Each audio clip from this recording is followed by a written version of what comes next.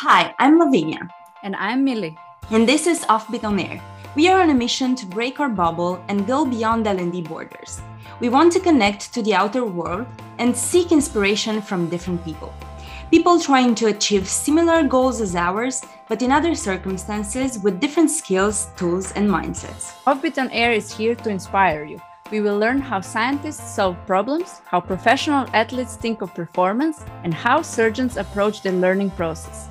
In a nutshell, in each episode we will connect to great minds in order to infuse new perspectives in our lives as learning professionals.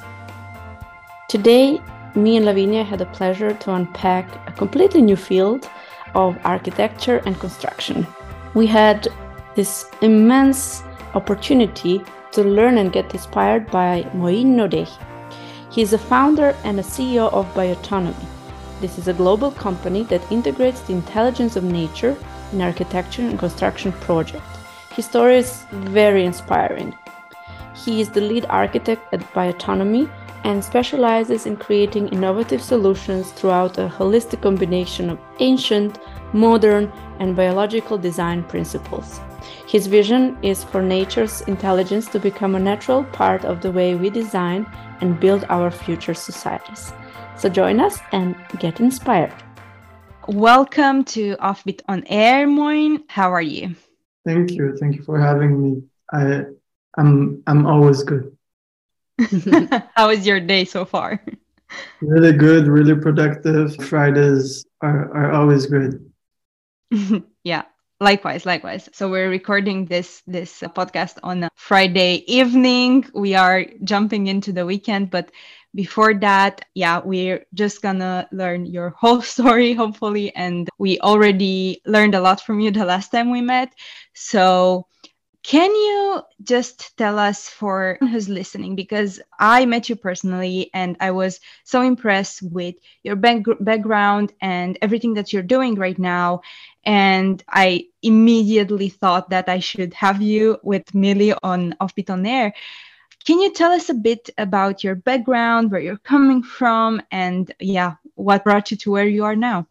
Yeah, absolutely. So if I go all the way back from the moment when I was introduced to this planet, I already at a really early age, when I was 2 years old, I had to, with my family, we had to immigrate out of Iran, where I was born because of a war. So I was born in a time of war, and I grew up on an immigration camp in Sweden, and I kind of grew up in between the East and the West, basically in Europe and Middle East.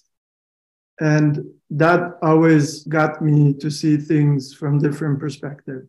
I got to see, life in Iran, which is, there's not a lot of freedom and a lot of poverty and conflicts. And then I get to see life in Sweden, which is very safe and comfortable, but very cold, just to be clear on that. And that always put me in a mind state of questioning things already, like from a young age.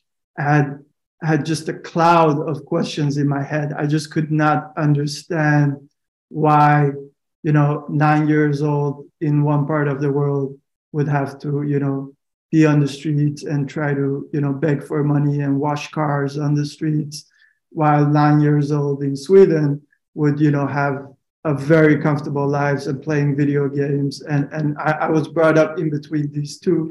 So I always question things. And I also got to see the ancient history of Iran when I was young. That's something that my family was very proud about, and they would always tell me stories about it. So I grew up with a big passion for ancient civilizations, and especially architecture and construction. That was always, like, as a kid, when I was walking the streets in Iran, I would always just get stuck and just stare at these buildings. And so as I grew up, I kind of built that dream in my head that I wanted to build buildings like that. that really fascinated me. And I had this big dream because the pyramids in Egypt is always, when it comes to ancient civilization, it's a central focus thing. And I always had the dream to one day to go and visit it. And when I was 16, I managed to convince my parents to allow me to go on my first trip to Egypt, while all my friends were convincing their parents to go on party islands. I just wanted to go to Egypt. And yeah, that was a really life-changing experience for me. I've never had such an experience in my life.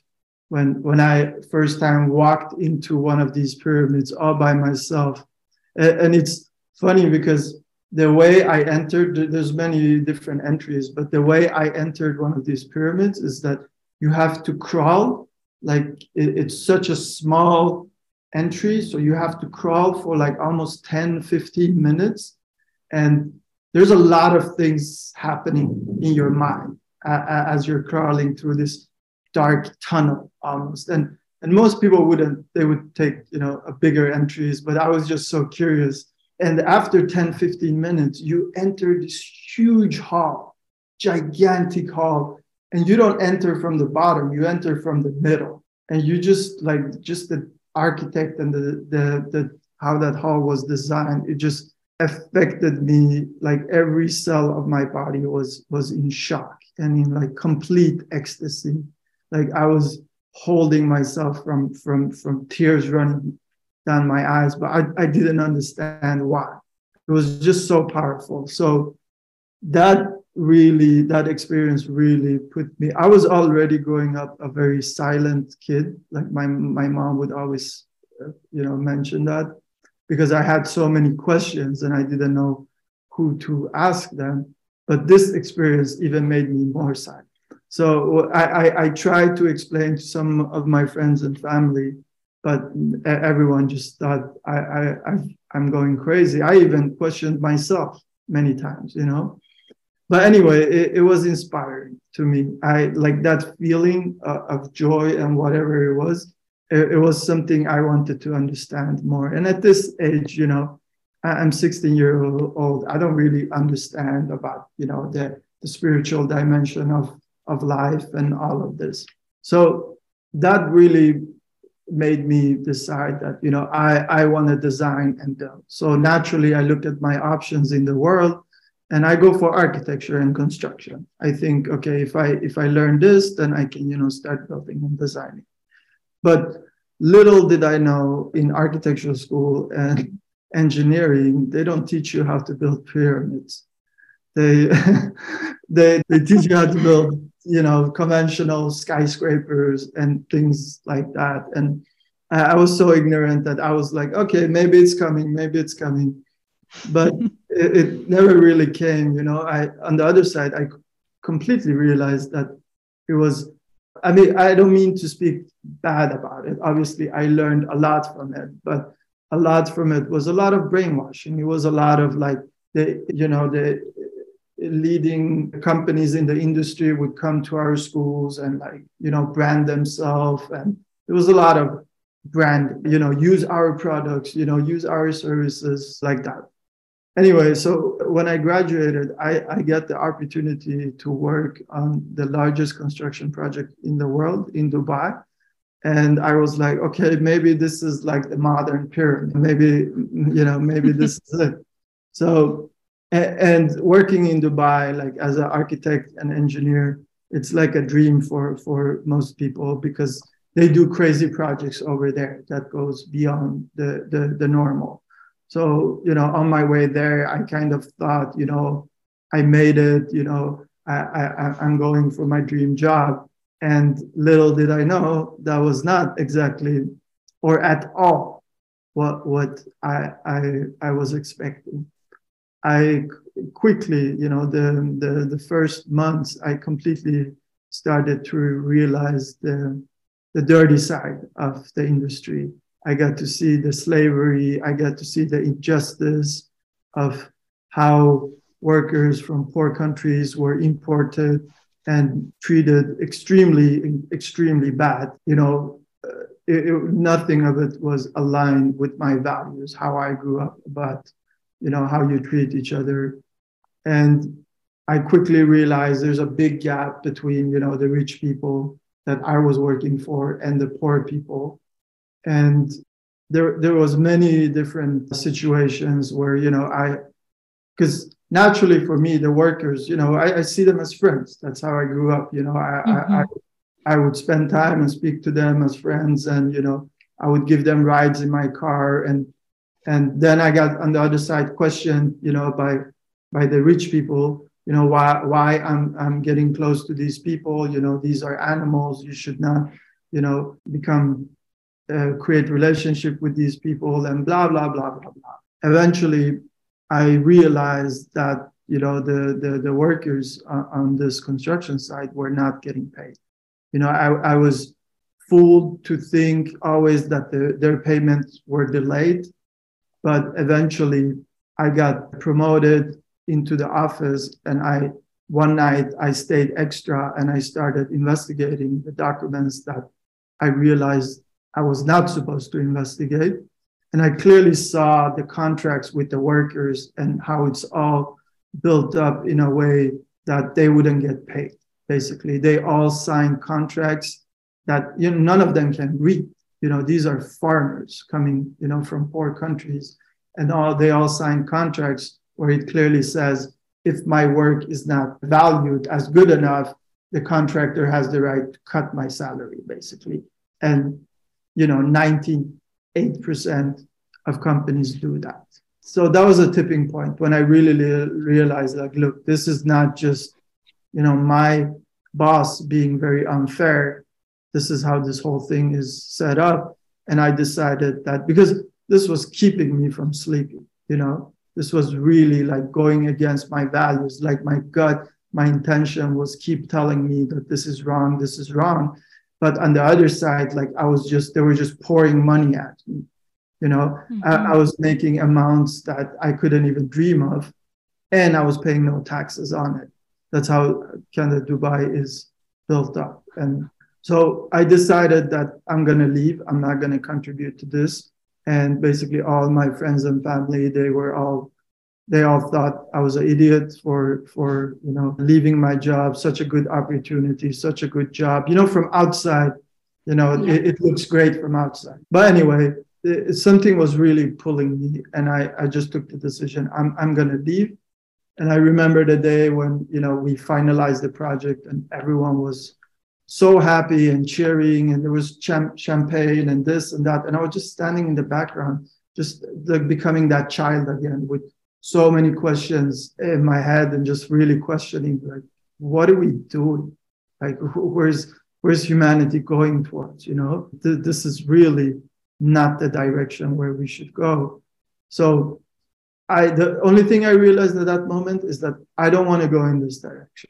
I don't know what direction I want to go, but this is not the one. And see, that's many times in life, like you realize that, like you get the gut feelings, like this is not right, I shouldn't do it.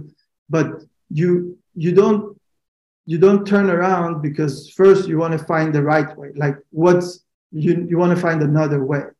You want to have a plan B or whatever. I didn't even bother, like I have no plan. I'm just going to exit this. And as soon as I exit, everything started to make sense. Everything started to, obviously there was some gap and some time, where I was questioning what I was doing. But eventually everything started to fall in place. Like I eventually realized that, okay, I'm not even controlling this, like everything was put together for me. And I basically came in contact with people who were already changing the direction of how we're designing and developing. And I went back for my passion, and I started researching about ancient civilization again. And when I went deeper into it, I really realized that, wow, like these people, they were so connected with nature that they built all their buildings, all their infrastructure based on the infrastructure of nature. Nature has evolved on this planet for 3.8 billion years. We humans, we've only been here for 200,000 years, the modern human. So we're nothing in compared to evolution. We're nothing. If you compare it to nature, we're just a second of what nature is. So, and these people, they really respected nature. They really understood that the infrastructure of nature, how nature has already developed a power plant, like the sun is a power plant. If you really understand the sun, it's a power plant for all life. It's designed for all life to thrive on. We completely have ignored that. We've created our own power plant, which is based on ancient fossil fuels and burning, fossil fuel and creating pollution. The natural world has created really complex water system. Through rain, it's able to transport water from one part of the world to the other side of the world. While we humans, we're using pipes under the ground that keeps breaking and freezing, and it's nowhere to the complexity of what nature has evolved. But we don't see it. It's like right in front of our eyes, but we don't see it. So I started to realize like all these intelligence that exist in nature, and I started to learn how ancient people were aware of it and how they integrated that in their design. And once I realized that, I became completely obsessed with the concept of using nature's intelligence of developing our future cities. And so when I realized this was the moment I understood that you can use biological methods to create autonomous buildings. And that was the moment when bioautonomy was born. That's a combination of biology and autonomy. It's about how we use nature, biology, to basically develop autonomous life, where we're not dependent on governments and companies to provide our basic needs. Like today, all of us are working, some 5 days a week, some people 7 days a week, in order to have a comfortable shelter, in order to have water, in order to have food, in order to have sanitation. We're paying for this, while all of this is provided in nature. If we understand this, all life, like in nature, there's between like 100 to 300 million species. They've all figured out how to live on this planet peacefully, in harmony with nature, by using the intelligence of nature. While we humans are the only species that have completely ignored, we used to know about it. That's the amazing part of the ancient people. We used to be really connected, but then just through a natural process, this is nothing evil that has been planned. When the Industrial Revolution happened, we kind of became so obsessed with technology and creating energy that we forgot all the wisdom. So we just created producing technology, industrialization, globalization, and we're all part of it. Even me, this is not a blame game. We're all part of the problem. And now we're realizing the consequence out of it. And now we're really in a tipping point where like, we have to come together. We all have to be part of the solution and solve it. Mm-hmm. I feel like there are so many fields where this is happening, because to draw a parallel to your reflection so far, I think it's kind of the same in learning, right? Dozens of years ago, there was no classroom where you had to sit and listen to the teacher, and the teacher would have all the authority in your learning process. There was no such thing. There was more social learning. There was more learning through storytelling. And then when industrialization happened, just like you mentioned, because we had to get out these humans that would do the same thing in a certain time and so on, the educational system was invented as we know it right now. But things are changing because technology is progressing so much and things are changing, and the demands of the people right now are so different to where they were like even 20 years ago. And I do have a curiosity now, because something we're struggling with when it comes to learning is that people got used to, how we learned in the last couple of years. And I imagine that they also got used to working in these houses where there's electricity coming from the government and where they pay their bills to someone and so on.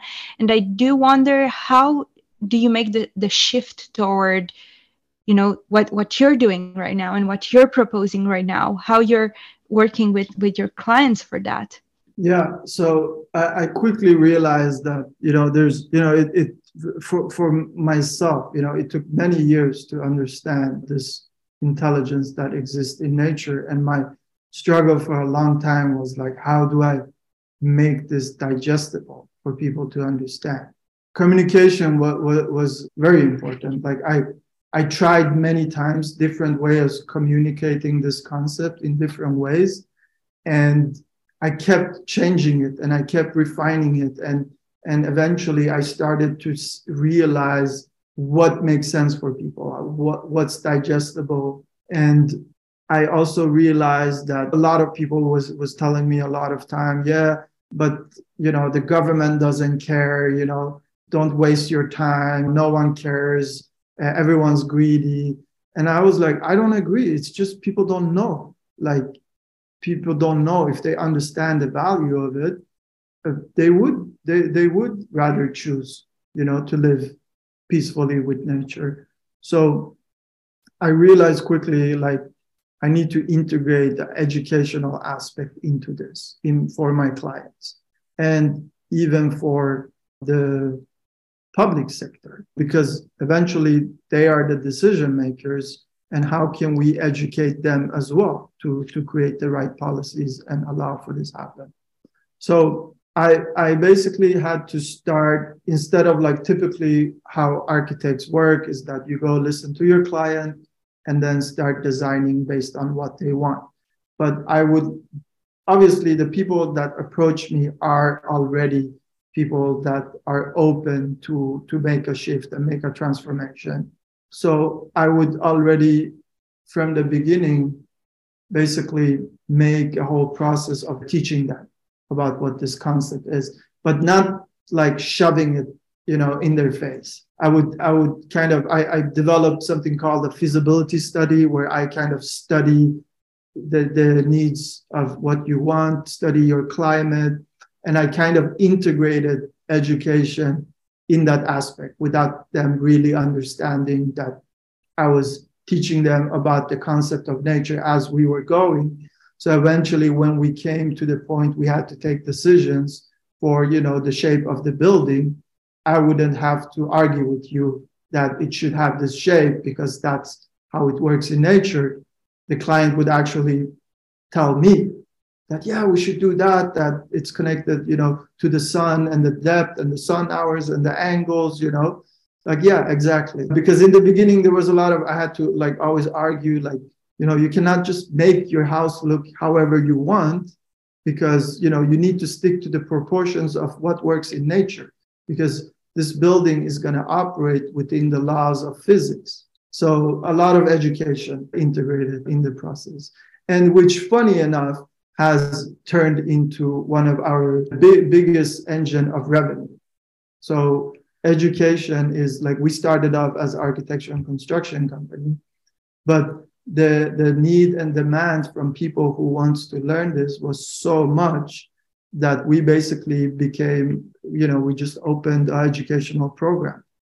And now when we do projects, we have students from all over the world. And you'll be surprised, like, what kind of people show up. Like, we have everything from teenagers to like grandma and grandpas with complete different backgrounds.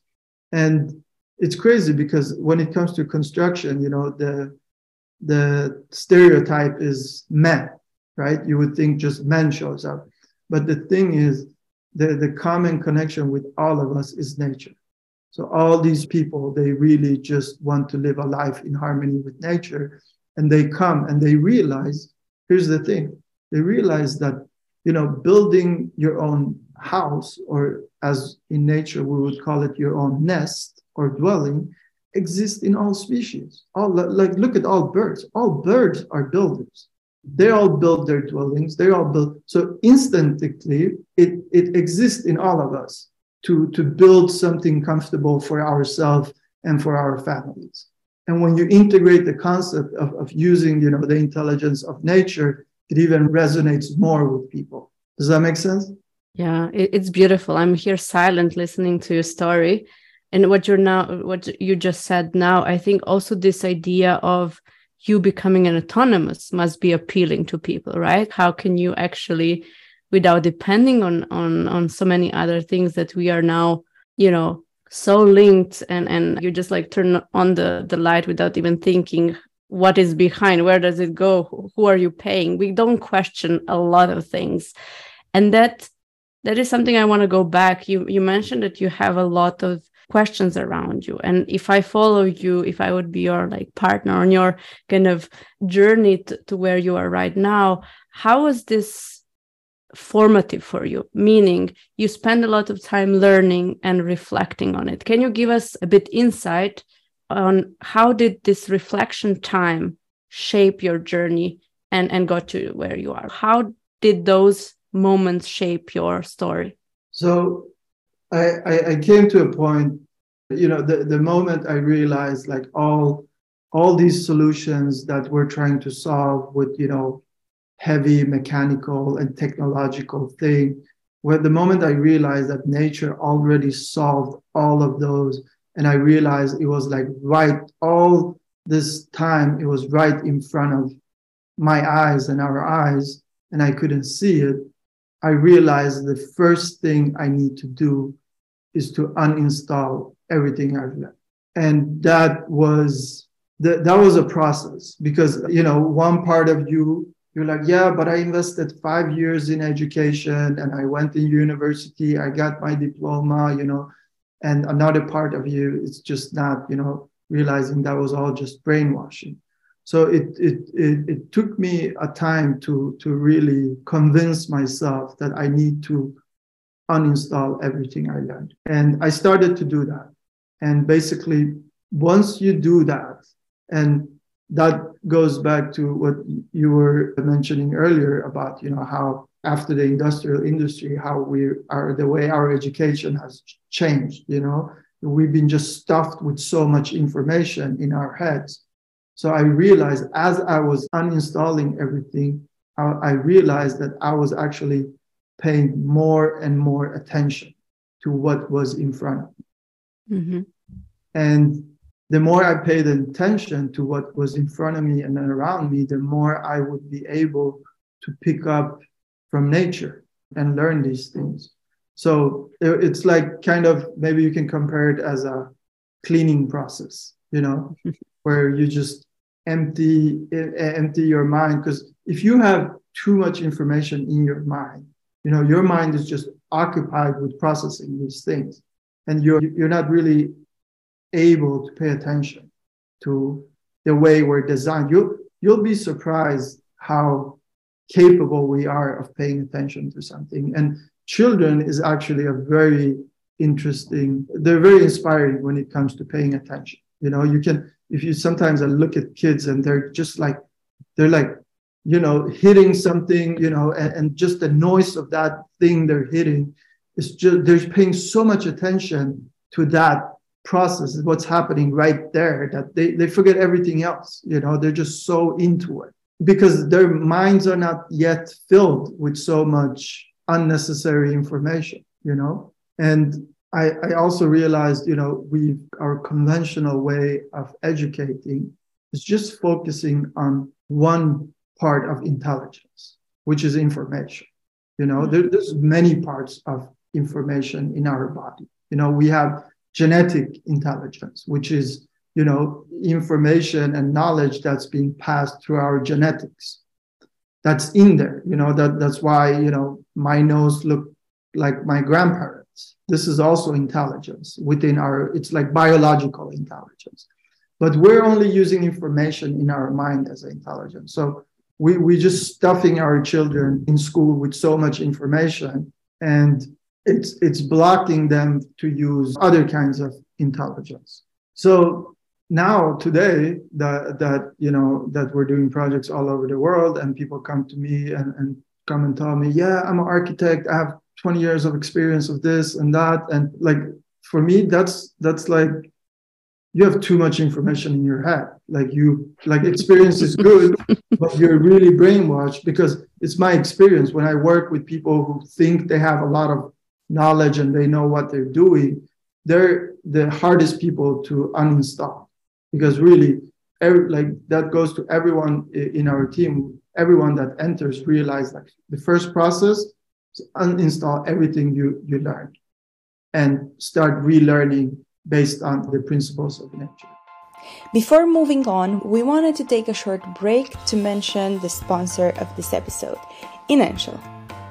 Now, many tech companies have received feedback that their employees aren't satisfied with their L&D opportunities, which could result in increased turnover and missing business goals.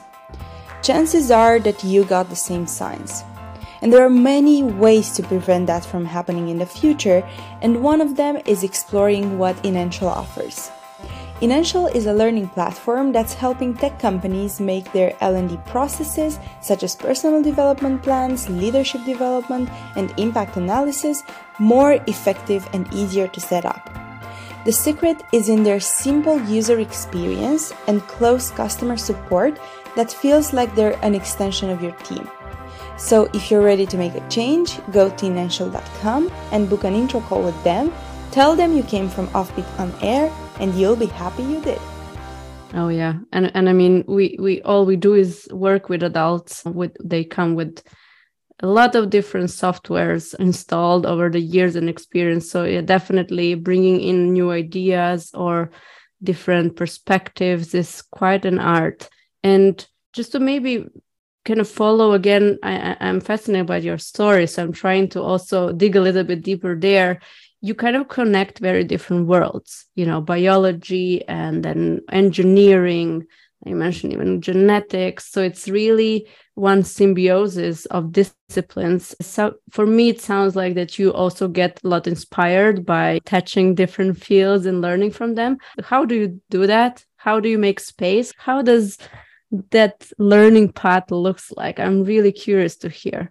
Well, that goes a little bit with what I was saying. Process when I was uninstalling and unlearning everything in my head. One big part of that was to disconnect all my identifications. So at this point of life, I've collected so much identification. It starts with I'm a man. Okay, now I have to behave a certain way because I'm a man. Then you have, I'm from Middle East. Now you have this, then national identity. I'm an architect. Now you have a professional identity. And then within that, so you start collecting all these identity, and now you have to protect all these identities. You have to live up to them. So now you're all wasting your time on proving something that you're really not. You just built all of that in your own head. So once I stopped identifying myself with all of this, then nothing stopped me from learning about biology. Nothing stopped me from learning, about physics. I was actually more curious. I didn't tell myself, because I hear this a lot, in my work, like, oh, I'm just an architect, oh, I'm just this. Like, no, you're not. Like, you're capable of so much more. Why do you limit yourself to that? And that is required in what we do, is that like we have this culture within our team. Like, we don't, like, yeah, we have our titles, but that's just to operate in the business world. But outside that, like, we're all doing everything. We're helping out with everything. Everyone needs to learn. Like, everyone working here needs to understand nature. So you need to learn about biology. We're not forcing it to you. But the whole problem is that we've been so detail orientated and separated everything. We've developed this world with, this part of white people live like this, black people like this, brown people like this, and poor people like this, rich people like this. And it's all like so separated. But you look at nature, nothing works like that. Nothing is separated. Everything is holistically designed. Everything is connected. Every single thing that is designed in nature is designed for the well-being of all life, right? There's a quote saying, like rivers don't drink from their own water. Fruits do not eat their own fruits, right? So everything in nature is designed for other life. It's for living for others, right? So once you have this mind state, you really don't limit yourself. It's also going back to identity is also very interesting with ancient cultures. Ancient cultures would, in an early stage, give children a cosmos identity, make them realize that they're part of a cosmos. And if you have that identity, that you're part of something big, you don't limit yourself of learning. So I'm always curious. That's also very fundamental, like allowing your excitement to drive you. And when you do that, you'll see you're not just excited about one thing. There's several things that excite you, and you go for it. Don't limit yourself, basically. Oh, that's wonderful. Oh. Lavinia, I see that you already have a question or just a comment. Yeah, no, I was just thinking about our podcast, right? Because we identified so much with learning and development that at some point we felt that it was too much and we wanted to get out of it, and talking to people like you, Moin, as well. And yeah, oh, that's so inspiring. I wanted to actually, I think as a final big question that I think both Millie and I had was about this idea of the feasibility study. It sounded very interesting. Can you give us a bit more details about how you do that? Like if you have a process, if you have some steps that you're following, how do you do first like a feasibility study, and how do you combine that with educating your clients? Yeah, so basically the way it's structured is that it comes from, once again, like we're just to clarify for all the listeners, the product that we develop is autonomous buildings that is operating with the intelligence of nature, or with the infrastructure of nature, to put it that way. So when we design this building, it's very fundamental that we completely understand the ecosystem that we're designing it for. Because every part of the world, you have different climate conditions. You have different soil conditions. So we really need to understand the conditions of nature where this building is going to be built. The way we approach it is that this is not just a building. This is where we're designing and developing a living organism. This thing breathes, and it contains life. It collects water, it harvests energy naturally. So it's just like any other organism. So in order to build the perfect organism that can really survive in its environment, we really need to understand nature. So a big part of our feasibility study is to study the conditions of nature in that specific area. So we do that both based on science, but we also do it based on what I was saying before, like beyond the human intelligence. Like when we go there, when I go to the land, yes, we take certain measurements, we calculate the sun hours and angles and all of this, but we also look at the land. We observe, we pay attention to the land, and we can see that one part of the land is growing amazingly, like nature is blooming right there. And there's parts of the land where it's not blooming as much because just of the way the ecosystem works there. And we try to convince the client that, you should build on this part where you're not disturbing nature as much. And so then in our study, we collect all this data about the environment.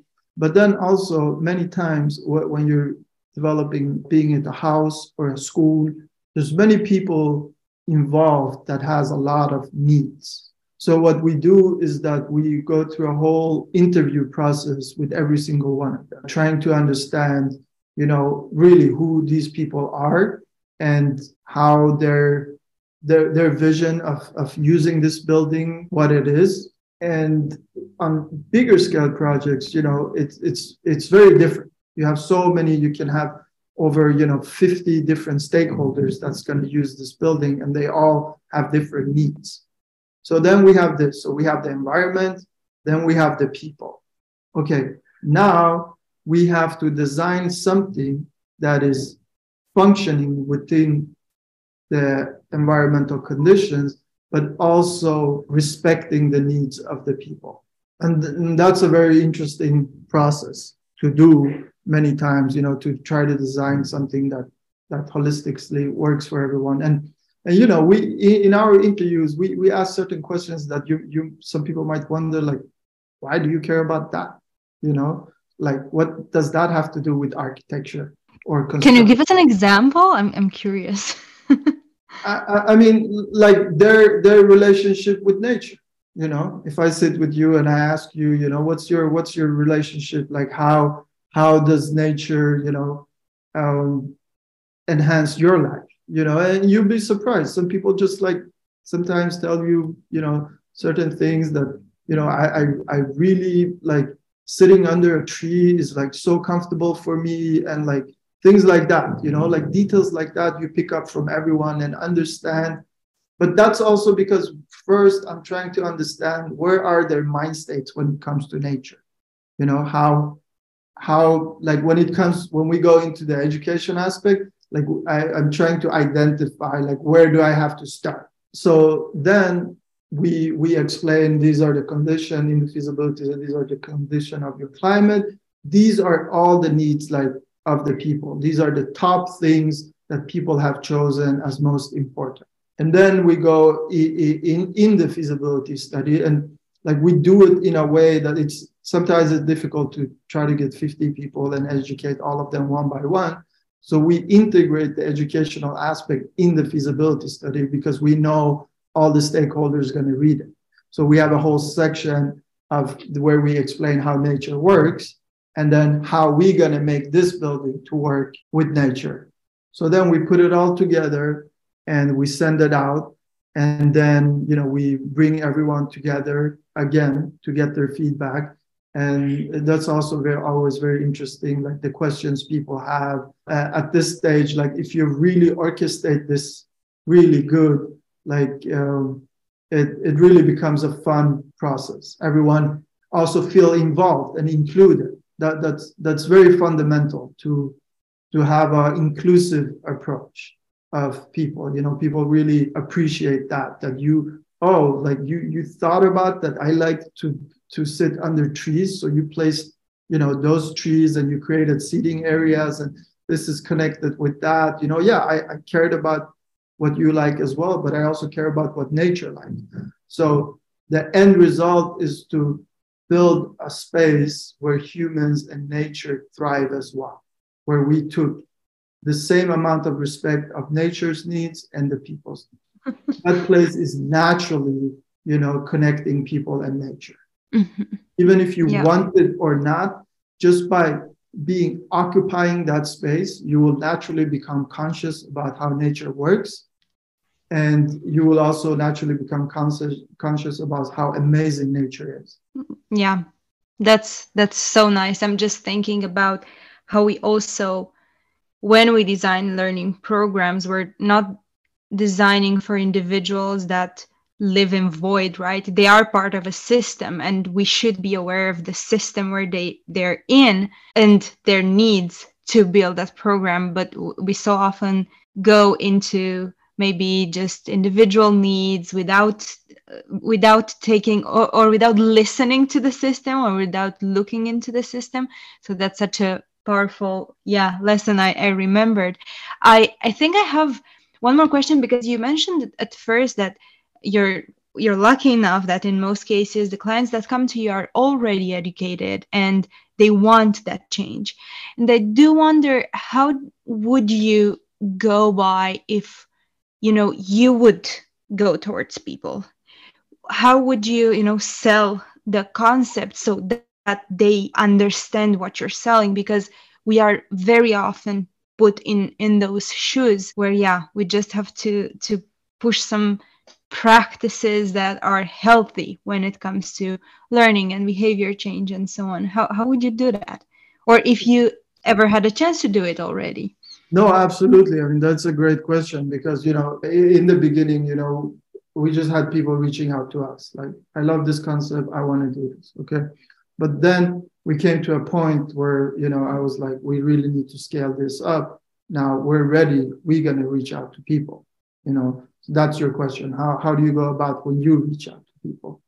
And, not everyone cares about nature. At least, I know deep inside everyone does because it's our home. How can you not care about your home? But not a lot of people are aware of it. So we don't approach them with the environmental aspect, with the nature aspect, basically. What do, the most people care about in a world that we've developed today is money.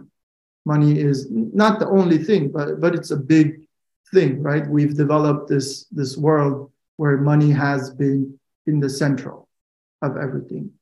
So it's very fundamental for every single person, no matter if you're rich or you're poor. So if I can improve your financial situation, your ears will be open. So basically, we realized that we need to, and this goes back to, once again, me just really questioning why are not more and more people just seeing the benefits of environmental projects? Why are people not just doing it? Why are always economical projects always winning over environmental projects? It's been like that, and it's still like that. And I realized that as long as these two are competing against each other, economy is going to always win. That's just the case it is. So I realized that a powerful product to sell would be to merge economy with ecology.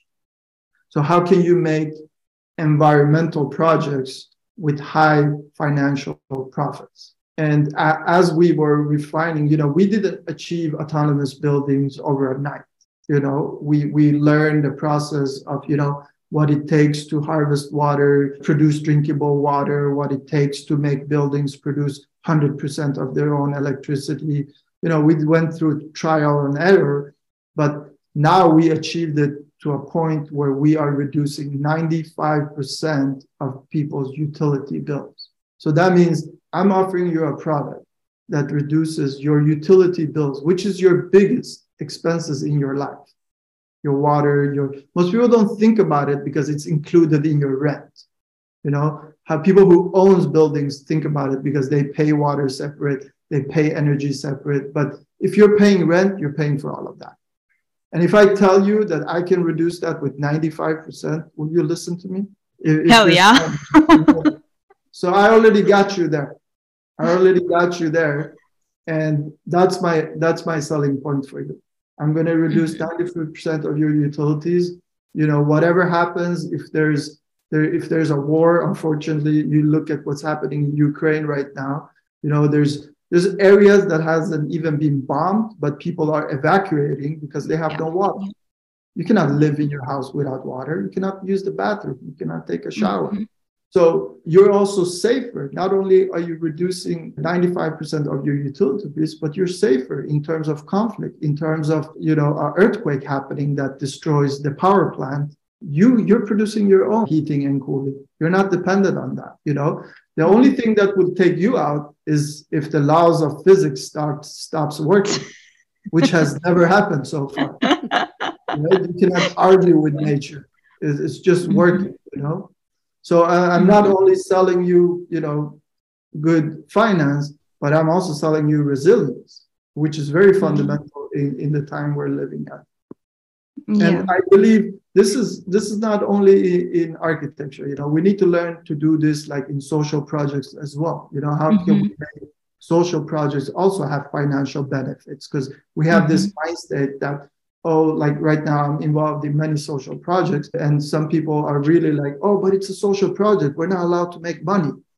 We need to change that. Like, no, we need to make money in order to keep this project long-term financially sustainable. That's also important. So there's this, some people have this really hate for money because, you know, so a lot of people point out, you know, it's the evil of the world. This is what has brought. Then on the other side, you have a lot of people loving money, you know, but we shouldn't really have any emotions related to that. It's just a tool for us. Yeah.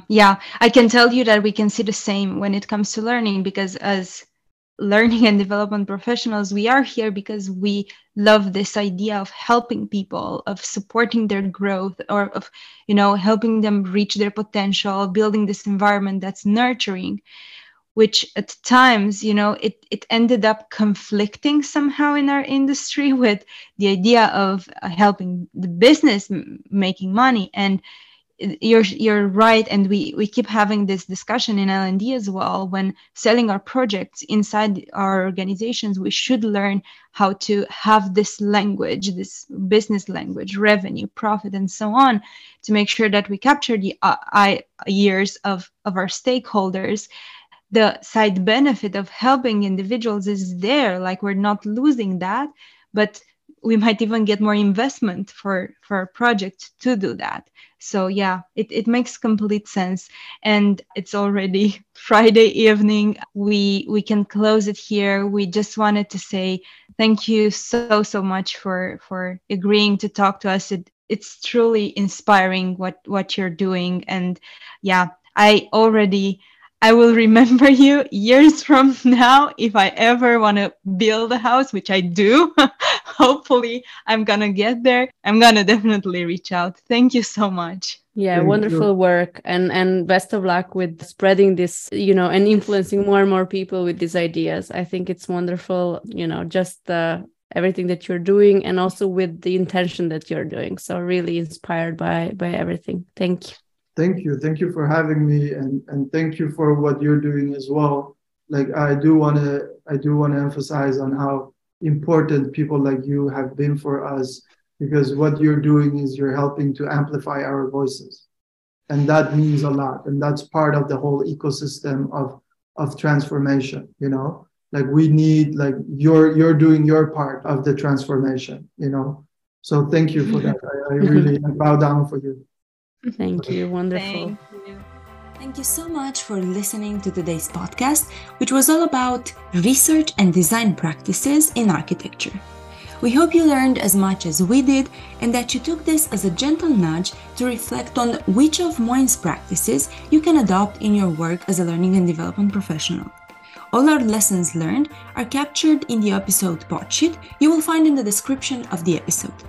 If you're looking for more resources, go ahead and subscribe to our newsletter or join us in the Offbeat Fellowship, where we facilitate social and practical learning, among others, to help you grow in your career. Create a happy day and never stop learning.